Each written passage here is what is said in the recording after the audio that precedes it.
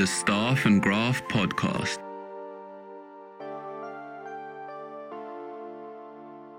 This is weird. My lock's been drilled, so I open the door and my steering wheel is missing. And links are salad. You know what? You're trying very hard not to get sued.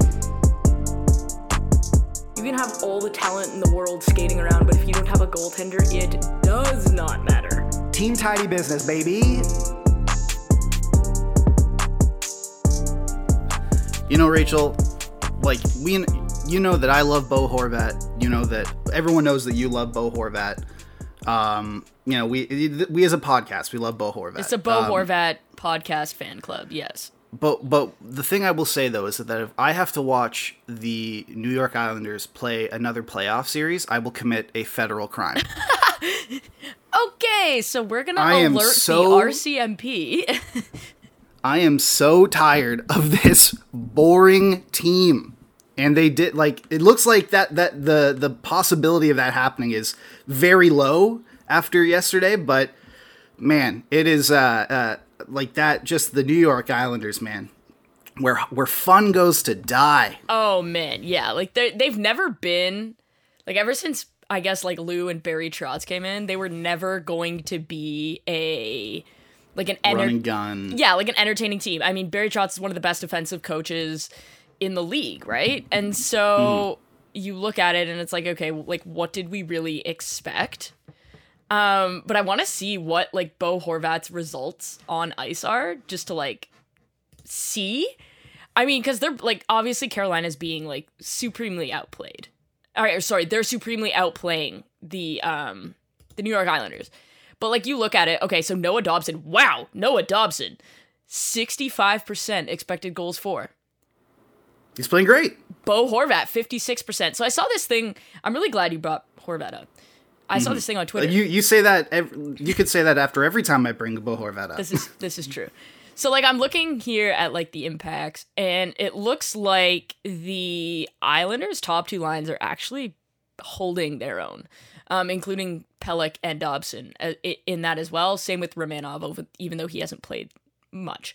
But somebody pointed out on Twitter, Bo Horvat has 0 playoff points. What a bust. Okay, but if you're controlling the run of play against the Carolina Hurricanes, you're doing your job. It's so hard to control the run of play against the Hurricanes. So Adam Pelech, Brock Nelson, Pierre Engvall, Kyle Palmieri, who people thought was dead. Bo Horvat, they're doing their job. Yeah, they might not be scoring, but they're also not getting caved, and that's important. Can I say something too? Can we call someone a bust over a decade after they get drafted? That's he's a bust. Dude, we know he's not. But yeah, no, I brought up Bo Horvat because if I came out of the gate, guns blazing on the Islanders, people would assume that maybe the Staff and Grab podcast is slandering Bo Horvat now. And I had to make a point that Bo Horvat himself, love him, but this is a hockey team that plays just the worst brand of hockey. It can be successful. Got them in the playoffs. Great. But holy smokes. Yeah, it's not... it's the early 2000s Minnesota Wild? Yeah, it's the dead puck era. The New Jersey Devils from the early 2000s, where they'd hold a team to 6 shots on goal. Another Lou Lamoriello team. Yeah, another it just seems to be there. So I think, Rachel, we should talk a little bit about the Oilers. I think we should start with the Oilers' big comeback. We started with a somewhat negative topic off the bat. Let's get into a positive one. I want the Edmonton Oilers and the Los Angeles Kings to go 7 games more than I want to continue to live. Yeah, I mean, I think this series has had a bit of everything. I feel like it's had no shortage of controversy. It's had star players being star players. It's had big boy hockey. It's had contributions from people that maybe you weren't necessarily expecting. It's had bad goaltending. It's had great goaltending. It's had everything. You want to know the one thing it hasn't had, though, Rachel? What? A Connor McDavid even strength goal. Which is, wild. Which is nuts. The fact that... And that's a great sign for the Oilers, that the fact that they are... dead, they're knotted 2-2, series going back to Edmonton, so it's a best of 3, it's a best of 3 series at this point, and they have home ice advantage, so that's good for them. The fact that they've been able to do that with the best player possibly ever who is on their roster being completely shut out at even strength, it's not too shabby. I feel like from a coaching perspective, there's like a couple different ways you can look at it. And like I think about how Bruce would look at it versus how like somebody like a John Hines would look at it. They'd look at it in different ways, right? So like Bruce would see that and say and take the positive like you did. Okay, like our guy he's not scoring at even strength. And we're still 2-2 because last year, there's no way you would have been able to say that. It was McDavid and Draisaitl, and like that was it. But they're getting those contributions to allow McDavid to not be like God. Or you could look at it the way like some old curmudgeon coaches would look at it and say, we're tied in this series and we're getting contributions from everybody but the guy that we really need. Because like Leon Draisaitl's been ridiculous. He's been so good.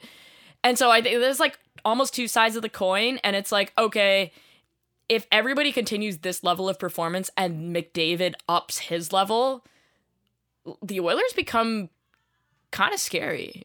Like, if the Oilers are able to make it out of this round, like let's say Connor McDavid keeps playing like this for the rest of the series, which he's still playing well. He's just being held out at even strength. It's a testament to the fact that the Kings have been able to shut him down to this point. Philip Deneau and Anze Kopitar, come on down. Yeah, just doing yeoman's work, like just doing an incredible amount of but also screw off because we want to see McDavid more in the playoffs. Yes, but like if they're able to get out of this in the second round, and McDavid reignites his fire, like it's over, man. Well, yeah, I look at this. I think that's a great point. I look at this and say, if they get by LA, this kind of seems like the series where, you know how, remember when Columbus put that fear of God into Tampa Bay when they beat them, when they swept them? Oh, yeah.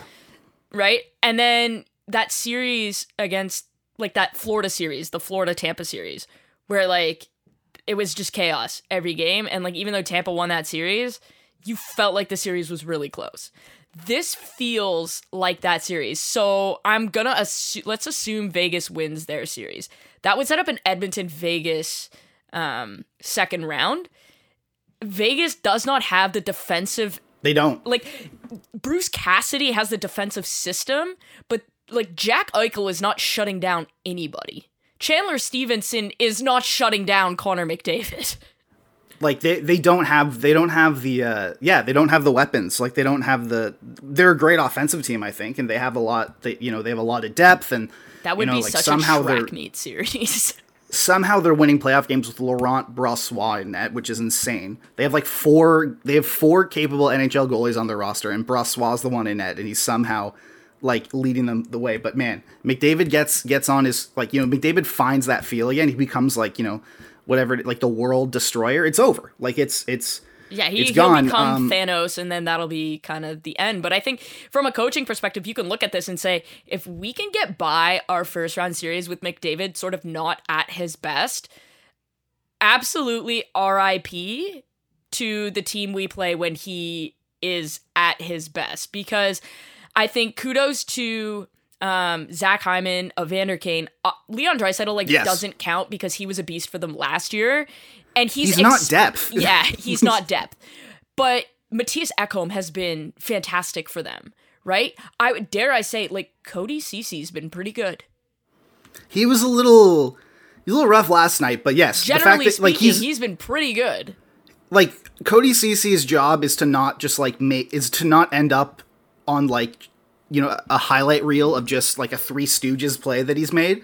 And I haven't seen any like LMAO, look at this Cody Cece play or something tweets at all, which is I've seen more I've seen more LOL Justin Hall tweets than I have LOL Cody Cece tweets. And that should probably just tell you where we're at, because I think Cody Cece, he's not a guy, he's not going to be a Matthias Ekholm, but as a coach, you look at that and hey, if Cody Cece can just tie his minutes, that's a win for us. Now, Rachel, put yourself, let's do some role playing here. Put yourself in the shoes of Jay Woodcroft. Get your power stance going. Okay.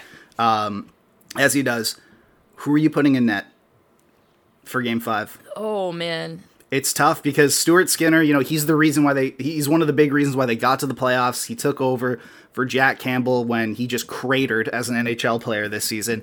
And yet Skinner was rough. He let in 3 goals on 8 shots, or I believe, 3 goals on 11 shots, to start the game. Gets pulled for Jack Campbell the second period, and then Campbell makes 27 of 28 saves to lead them to victory in overtime. Who you have in net? I think I go back to Stuart Skinner. And yeah. I think a lot of people, I know some broadcasters would disagree with that, but I think when you look at it, I had the opportunity to learn from Ian Clark, who is widely considered the best goalie coach on the planet. Him and Mitch Korn, basically. And his shtick was, one bad start is not enough to shirk the guy who brought you to the dance. Mm-hmm. So, imagine, and, this is not even remotely the same, but, imagine if Thatcher Demko had one bad game and Rick Tocchet was like, we're gonna put Artur Silovs in net. That wouldn't surprise me with how that team is coached, you know what I mean? But yes. But, or Ilya Samsonov in Toronto, he had one really bad start, he owned up to it, but he's been excellent for a really long period of time for the Leafs, and Sheldon Keefe gave him the opportunity, even though Joseph Woll has shown he's capable. I think if you're Edmonton, if I'm Jay Woodcroft, I'm going back to Skinner because he's the guy that has proven he can play in big games. And sure, Jack Campbell came in relief, and that's great because now I know I have somebody that's dependable potentially, but I don't think you can just reverse course because that's just not... Then your players kind of think, does he actually not trust Stuart Skinner? Should I not trust Stuart Skinner? I think you're almost playing mind games with your own team. Yeah. I think, it's all about consistency in the playoffs, and yes, it is geez Louise. The sirens always come out when I start recording a podcast. Oh my goodness. If everybody near Mike's house could just not for 45 minutes, please. It's funny because it always happens when we start recording. It's generally pretty quiet, but then the second I hit record on QuickTime, a friggin' I guess a crime, people are waiting to commit burglary or murder or whatever. They see Mike hit QuickTime and it's okay, time to go rob a convenience store. All right, time to go. Yeah, exactly. Time to go commit tax fraud.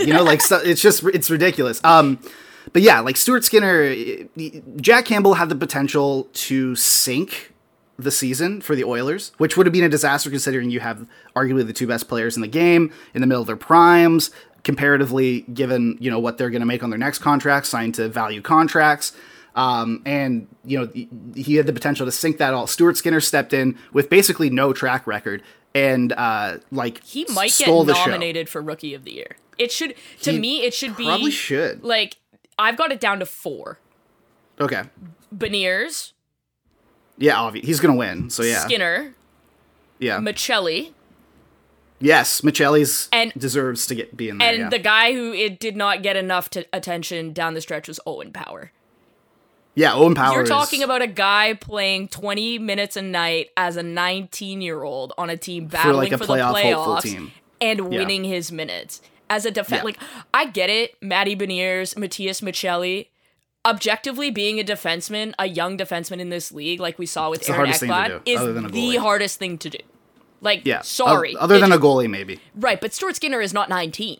No. It's remarkable. When Steve Mason won the Calder, Steve Mason was literally he wasn't even able to drink in the U.S., right? And so for me, what Owen Power is doing, first of all, I get it, Matthias Michelli, but you're also playing for Arizona. Those games meant nothing. You're not playing in high leverage situations. Seattle, high leverage situations.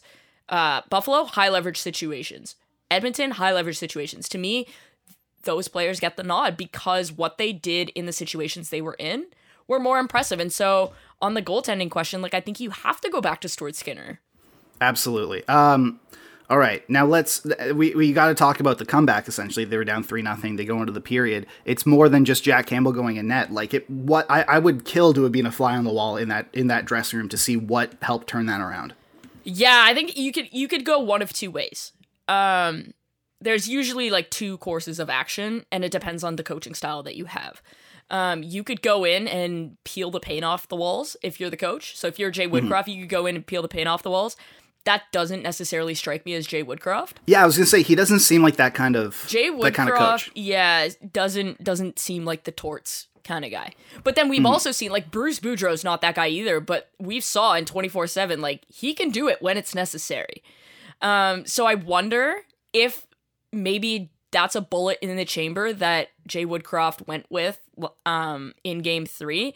But then the other option is you don't go in at all as a coaching staff, and you allow your leadership group of Connor McDavid, Leon Draisaitl, Ryan Nugent-Hopkins to kind of take over and say what needs to be said in that dressing room. Either way, whether it was the coach peeling the paint off the walls or the leadership group, somebody was peeling the paint off the walls.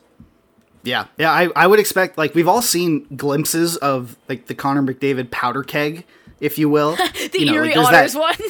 Yeah, there's the video of him just screaming the F word. He like, just gets over the threshold of, like, his dressing room, but you can still see him through the doors, and he just screams the F word, like, with a bunch of kids watching, and we've seen, like, the very limited...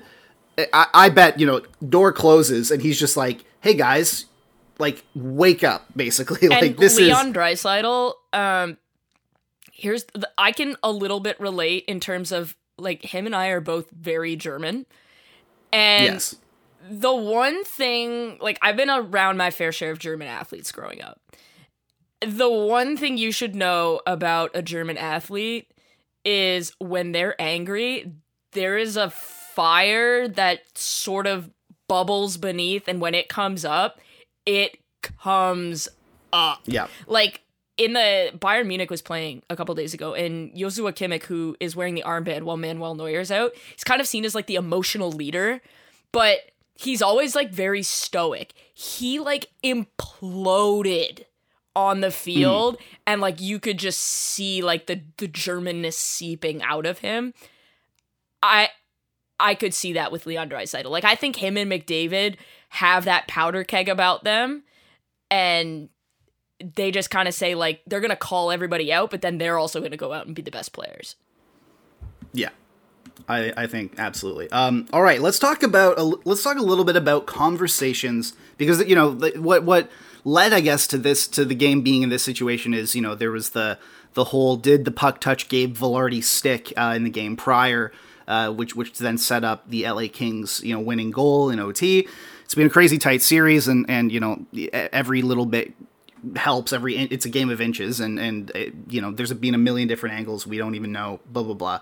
What is a conversation like between a team and the league regarding officials? Because I have a feeling after these playoffs, which have been objectively horribly officiated, there have been a couple. Yeah. So it's kind of interesting, actually. They operate differently in the playoffs than in the regular season. So you have your officials, your on-ice officials, but then you also have officiating supervisors, and then you have the league. So Stephen Walkham and Colin Campbell and the Department of Player Safety. So people who are objectively bad at their jobs. Yes, continue. Please continue. So essentially, during the playoffs, each series, or like depending on... I don't know what the staffing is like now, but each series, or like every 2 series, will have one officiating supervisor. And that officiating supervisor is expected to be at every game and talking to the officials, because you can't know the temperature of the series if you're just like watching the video. Like, you're not involved intrinsically. So you can't have one officiating supervisor for 4 series. That's like just not feasible. Yeah. Right?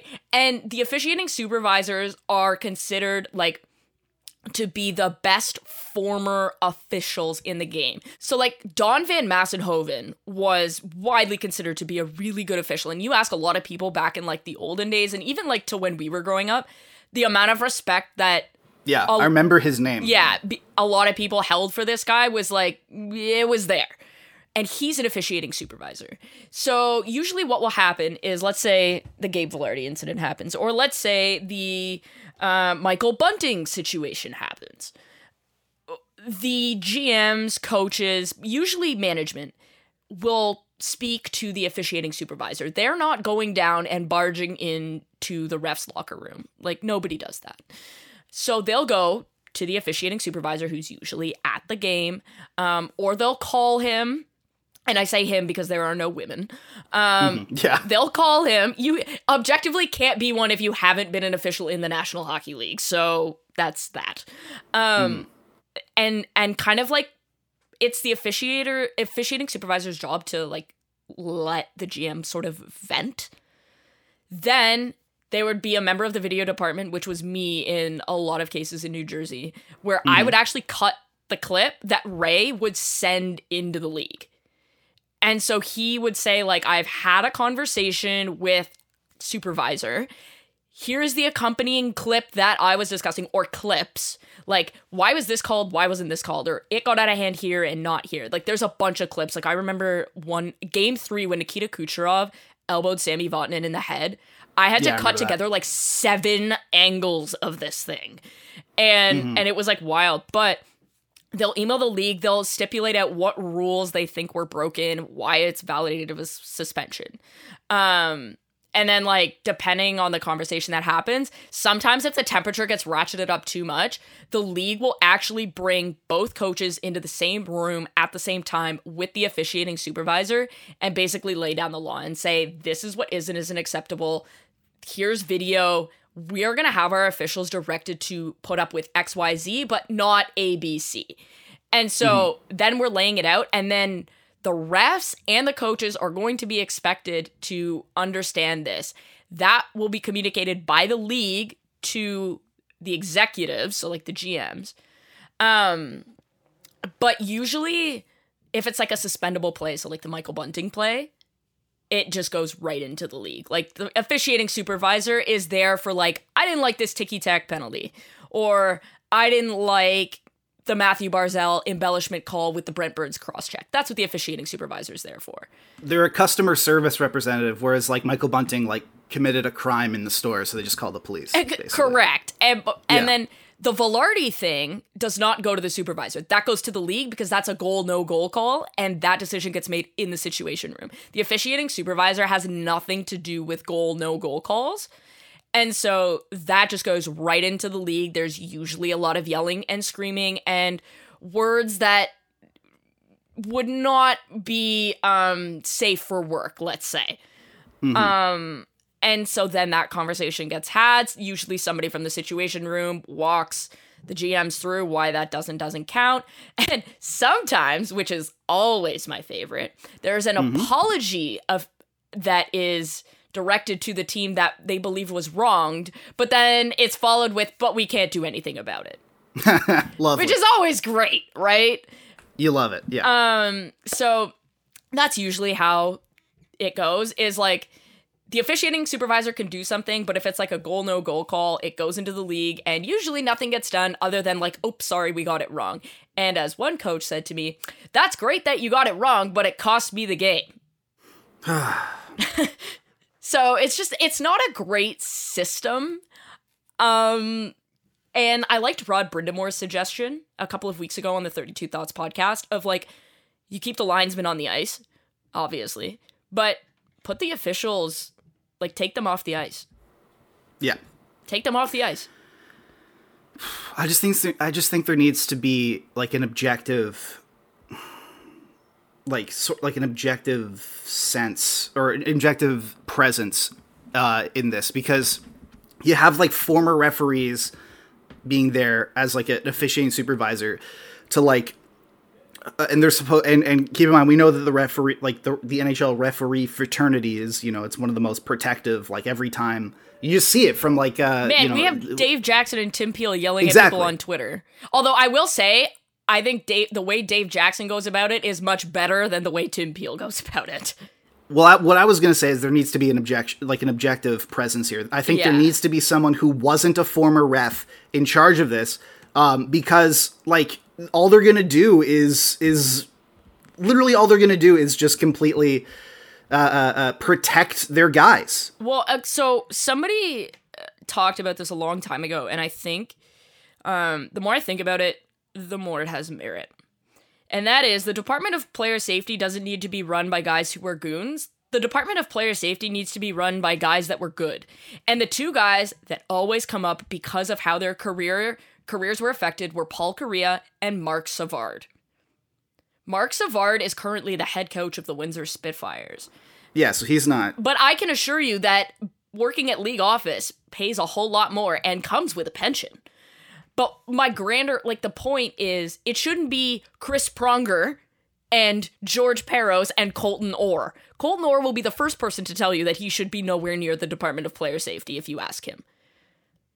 It should be guys that were skill guys. Like, he would never do it, but Ray Ferraro would be fantastic because Ray Ferraro likes the tough parts of the game, but also understands that you can't elbow somebody in the head.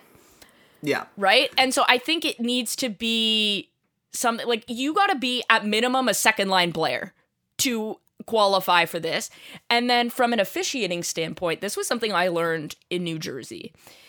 And it's something that carried over. The old school coaches prefer the let them play Scotty Upshall style that he tweeted about hockey. Mm-hmm. Most GMs want this called properly. Most players want this called properly. And no offense to the fourth line players in the National Hockey League, but we needn't to be taking their opinion and weighing it as heavily as we do Connor McDavid's, Nathan MacKinnon, Sidney Crosby's opinions. Because the reality is, and God bless him, but like, Noel Acciari is not doing a hell of a lot to grow the game compared to the other three players that I just mentioned. Like, yeah. We need to value those players' opinions. So when Marty Walsh meets with the players to discuss these types of things, because the PA takes it to the NHL, he needn't be meeting with guys that have zero impact on the game from a growth entertainment perspective. He needs to meet, and I don't think he should meet with guys like Hughes and Zegras either. They're too young. They haven't been around long enough. Mm-hmm. Basically, if you've played 5 years in the league, you're a star, like, you count. So like McDavid, McKinnon, I think Cale Makar is approaching that. Crosby, Ovechkin, Matthews, Marner, Patrice Bergeron is somebody who probably belongs in the Department of Player Safety after he retires. Having those people, I think, will have a greater impact on not only growing the game, but making it a better product instead of the fighters. I also think it should just be, like, even if we can't get that lofty pie-in-the-sky goal, even though, society would be a better place if we did, it should just be literally anyone but George Peros. Like, literally anyone but the guy who profited off the off the slogan "Violent Gentleman." He had a it's insane. It's like, it's like I said, it's like profiting off a guy who had the thing, "I love burning down houses," and putting him in charge of the fire department. I just thought of somebody, and I can't believe it took this long to come to me. Whomst? If he doesn't get the job in Philadelphia, Eric Lindros needs to be the head of Department of Player Safety, because not only was he one of the best players of his time, injuries and headshots and concussions, he understands the dangers of it. He's in the Hall of Fame. Like, what are we doing? I've spent a lot of time with Eric Lindros playing hockey with him, at the Lindros Celebrity Does he think Classic. You should be able to cross-check people in the head? No, he does not. Okay. He also he's got a good head on his shoulders, man. He's smart. He still pays a lot of attention to the game. Like, he's not one of these guys that just, dips in and out, whatever. He pays a lot of attention. Eric Lindros for Department of Player Safety head. That's our... Speaking of cross-checks to the face and other roughness, Boston and Florida, man, for a series that is, basically just so, that is so far out of reach, for one side. This has become a remarkably spicy series. Namely, when current Vezina frontrunner Linus Ullmark was kicked out of the game, at the end for fighting Matthew Tkachuk, for fighting another player, or trying to fight at least. The linesmen never let goalies fight, which is another reason why. The fact that you're not letting goalies fight is insane. Anyway, but he got kicked out. there's been a lot of rough and tumble stuff there, and yet, man, Matthew like Tkachuk got a penalty or a fine for cross-checking Hathaway while he was down, but then the league in that same video 3 seconds later missed Sam Bennett spearing Hathaway in the nuts. Yeah, or like Tyler Bertuzzi grabbing a stick and skating to the bench and then breaking it, or like anyone. Yeah. It's just, you know, like stuff. Like I tweeted, like if Michael Bunting did that, a ref would have pulled out a gun and shot him. Like the craphousery, and you know exactly what word I'm thinking about in this series is an all-time high. Like goalies trying to fight, Matthew Tkachuk being Matthew Tkachuk, Tyler Bertuzzi being Tyler Bertuzzi. We haven't even seen, think about this for a second, we haven't even seen any antics from Brad Marchand yet. We haven't even reached that point, which is like kind of scary to think about for if you think about that for a second. Yeah. We haven't even got there yet. But I think on Tyler Bertuzzi, he's playing great. He's been, both him and Orlov have been exactly what the Bruins envisioned when they traded for them. Oh, yeah. Like, exactly that. And Bertuzzi's now in a bit of an elevated role and thriving. Like, I bet on him to get 2 shots a game like it's like Adam Fox assists at this point. Because he's playing, like he's getting second power play unit time. I think he's drawn like 4 penalties in this series, right? And without Bergeron and Krejci, which, I mean, you and I talked about this. Like, if they lost Bergeron and Krejci for any length of time in, like, the second round, this was going to be a problem. Yeah. But Pavel Zacha is leading the team in expected goals for with a 73% share. Yeah, Pavel Zacha has taken, like, he took his career from being pronounced dead to, you know, thriving. Like, he's been phenomenal. He won the Bruins, I think it's like what they call like their 7th man or whatever, like the guy off the bench, and he deserved it. He deserved the contract extension he got. He's been great. He's really found his game there. Well, it just goes to show, like, everyone who goes to the Bruins, they, like, it's almost like a Patriots type thing, except without the, you know, cavalcade of Super Bowls and Stanley Cups. Is that, like, they find guys, they insert them into the lineup, and they tell them to do, you know, like, one specific thing that they're very good at. Like, they maximize their strengths. And Jim Montgomery has taken, you know, that mold and just made it a bit more of a fun place to play. And look at what's happened, man. Like, it's the Bruins are, and I watch a lot of behind the scenes content too. Like, I try and I've been looking at like I've mentioned this before, but like I watch all the highlights the next day because I can't watch every game. But I also watch all of the team produced behind the scenes content. Yeah, there's a lot of series. You know, the Wild have a good one. Even the Blue Jackets have a good one. Obviously, the Leafs have the Blueprint. You know, stuff like that. The Pittsburgh Penguins one has. Pittsburgh Penguins have a really good one. Yeah, Inside the Room, and the Bruins have one that they put out like way more regularly than any other. And it's awesome. Behind the Bees is called, narrated by Dennis Leary too, who is a Boston native actor, and you can definitely tell by his accent. And it just like that provides a glimpse into just like into the quote unquote Bruins culture that they talk about, and it's real, man. Like it is not a shock given how that team operates behind the scenes, that you take that players succeed when they enter that organization, and like you said. Tyler Bertuzzi is a big example of that. Pavel Zacha, a big example of that. Dmitry Orlov, he's only going to be there for like 3-4 months, but he is. Derek Forbort was like in the AHL at one point. Yeah, Derek Forbort, like guys like this, man. It works. It always works. And like even guys who like I wrote a column earlier in the playoffs about like, you know, I just picked one player from each team to cheer for in the playoffs. I tried to, you know, maybe get it away from the whole like, old guy who needs a cup or something like that. But like Nick Foligno is a guy I chose for the Bruins because, dude, this guy was waived by the Bruins, and was passed over, and still, you know, like he went back to the team, and he ended up being just like a totally fine depth guy who's actually, you know, like contributing in the series. The Bruins just find a way to pull this out. And then you look at Taylor Hall, like he's leading the team in scoring. He had 4 points in game 4. I was told that Taylor Hall was not a playoff player. He sure is now. Yeah, but look what happens when you join the Bruins, man. Look what happens when you join the Bruins. Like, he has been, since coming back from injury, he's been fantastic. And the Bruins have needed him because David Pasternak's been really quiet. And he's got a low expected goals, low scoring chances, just been like invisible 5-on-5. Taylor Hall, Jake DeBrusk, come on down, like playing incredible. Charlie Coyle as well.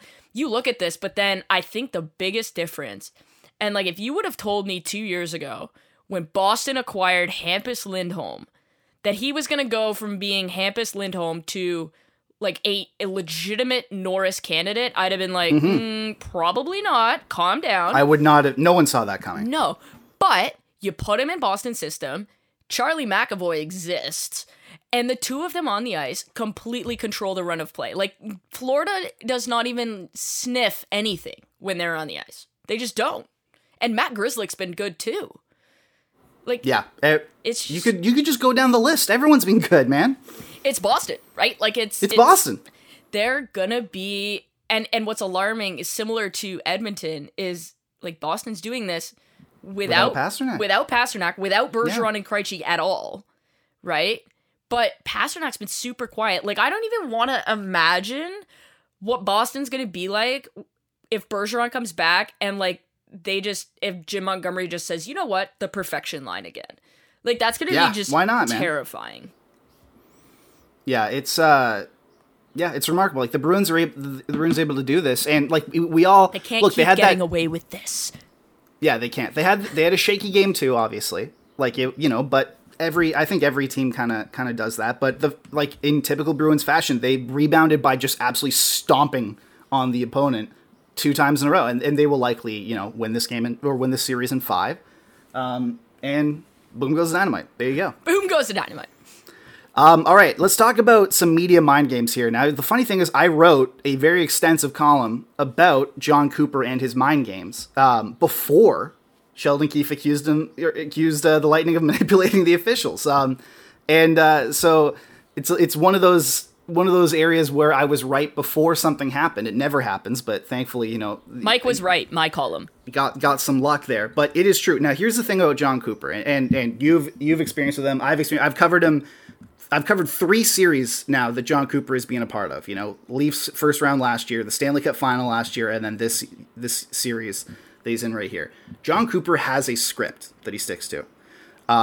He projects himself as being super laid back. He's just chill. He takes long, wistful pauses. Which is just absolutely not true.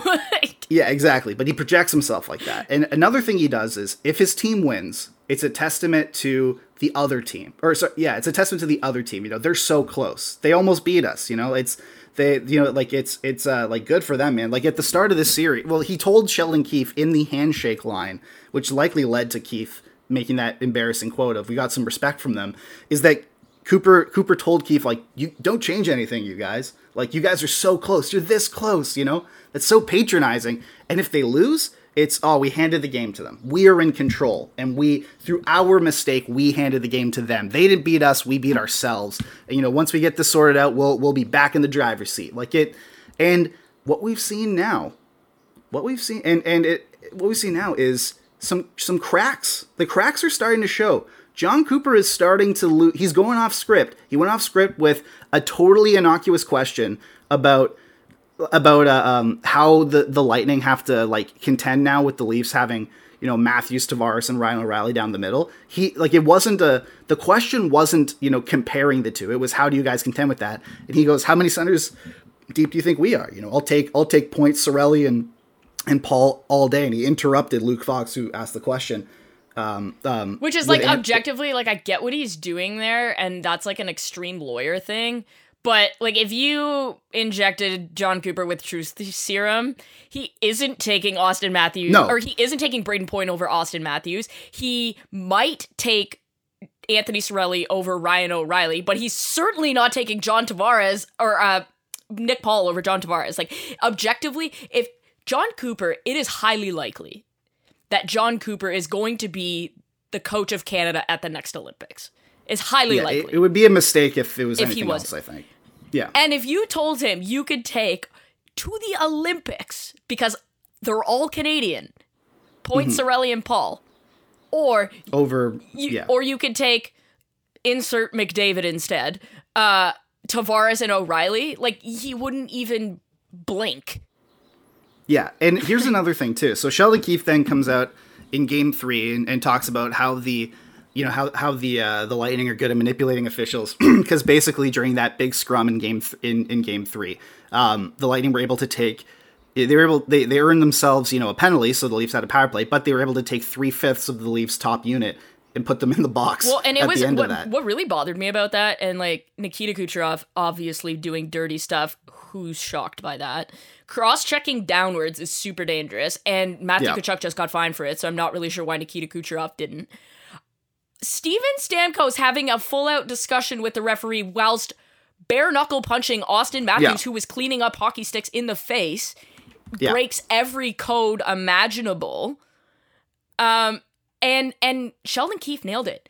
It was, they know, similar, we talk about this with Boston all the time. They know how to play the refs. Yeah, and but here's where Keefe is actually taking a page out of Cooper's book, because when he did this, like, so when he put that, when he said that, he framed it as praise for the Lightning, which is exactly what Cooper does. If he wants to complain about something, he frames it as praise.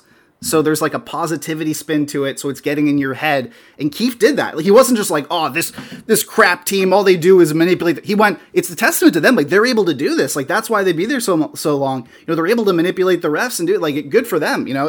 That's exactly what he's doing. Cooper, you're seeing the cracks, because then Cooper, is dumbfounded and goes, manipulating the refs. Like, I don't think that's true. Whereas normally he'd find some way to spin it back on Keefe, whereas he just did a flat out denial.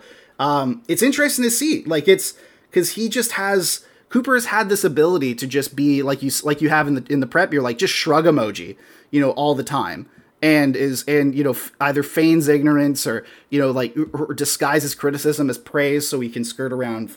Like, dude, last year, in Stanley Cup final, it's after Nazem Kadri scored the OT winner, I believe, in Game.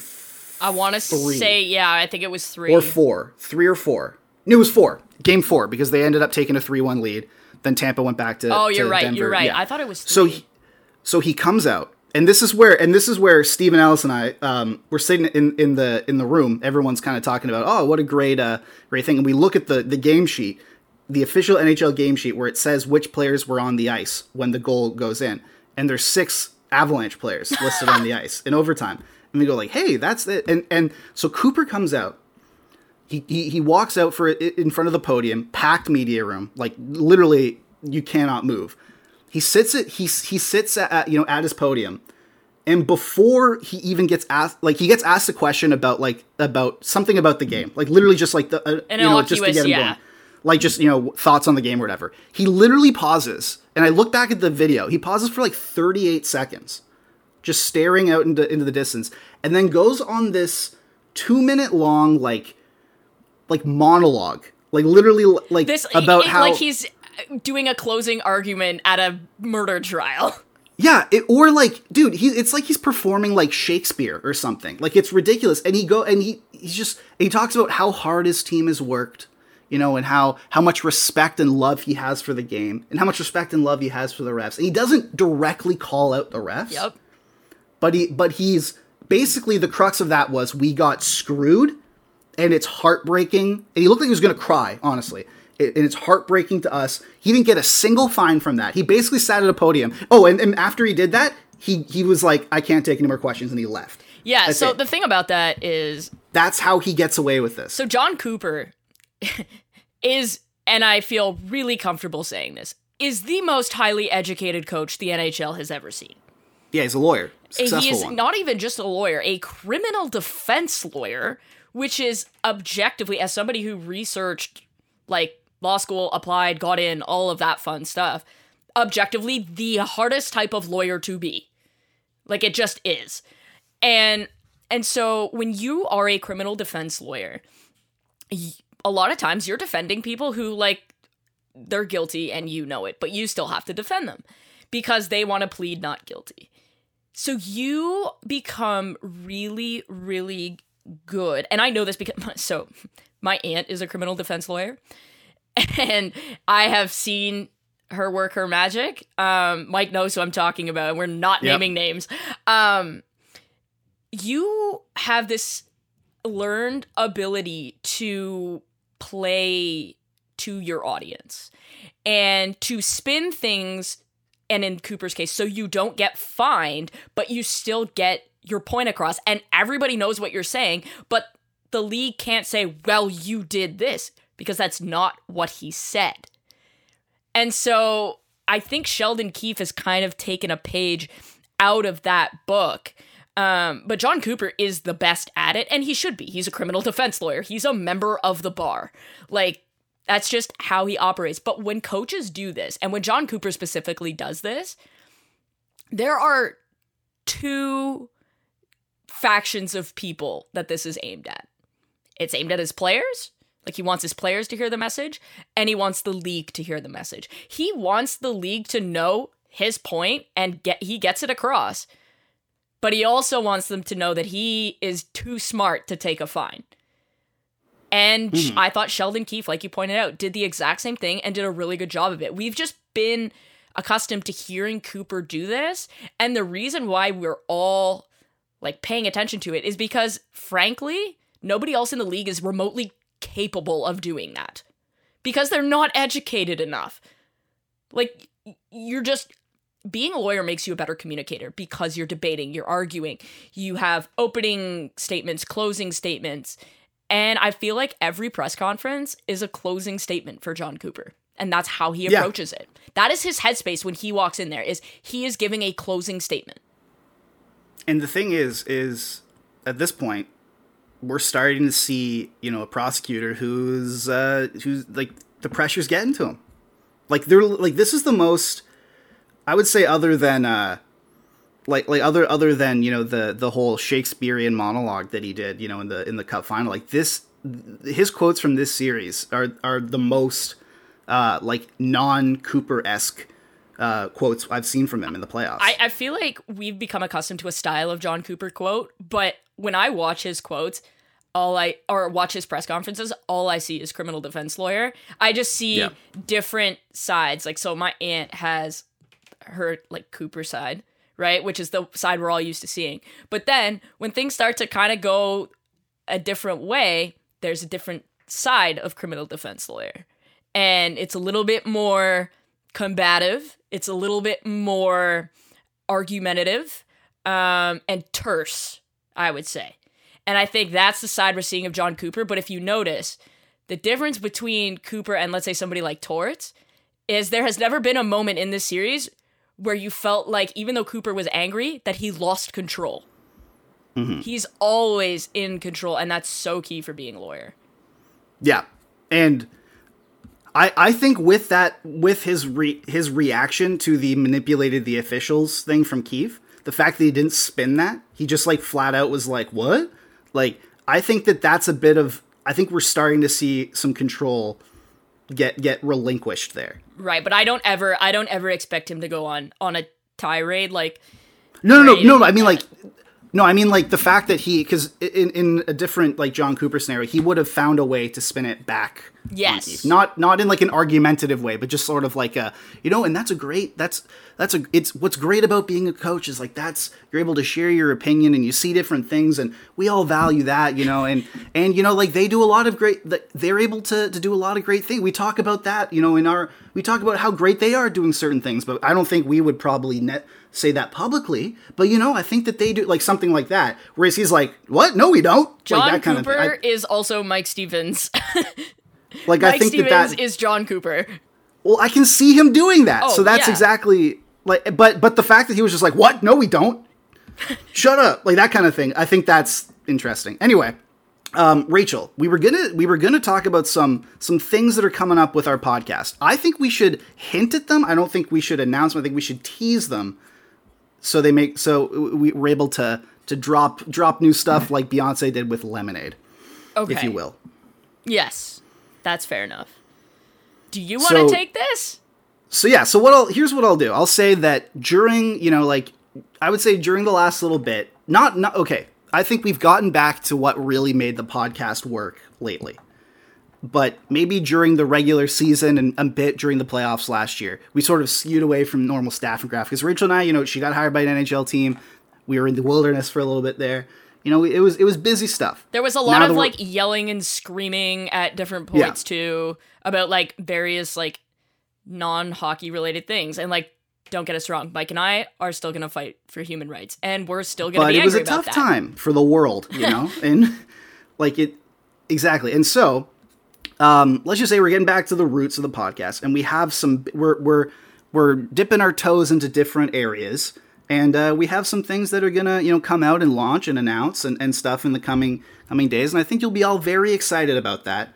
There's gonna be more audience sort of involvement and participation.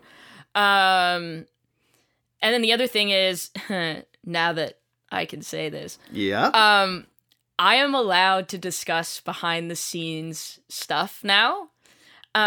So kind of like we did on today's podcast, I'm gonna be able to give general insights into how things work and maybe peel back the curtain a little bit. And we're going to add an analytics component of that. So maybe looking at like how different coaches would use analytics or different things like that. But I am allowed to talk about things behind the scenes now, and we're really going to lean into that.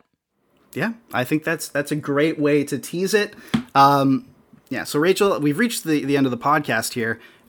So everyone has some stuff to look forward to. We will be back later this week. Who knows? By the time we get back, the Toronto Maple Leafs could be in the second round, or it could be history repeating itself all over again. Who knows? But this is crazy stuff. So yeah, enjoy it. Go to the thn.com/podcast or pretty much any other podcatcher for our podcast archives. It's great. Enjoy the playoff hockey. Rachel, you have anything to leave our lovely listeners with before we head out? Not a whole lot, actually. Just super excited about what's to come for the podcast, and I hope you guys are too. Great. All right. We will see you later this week.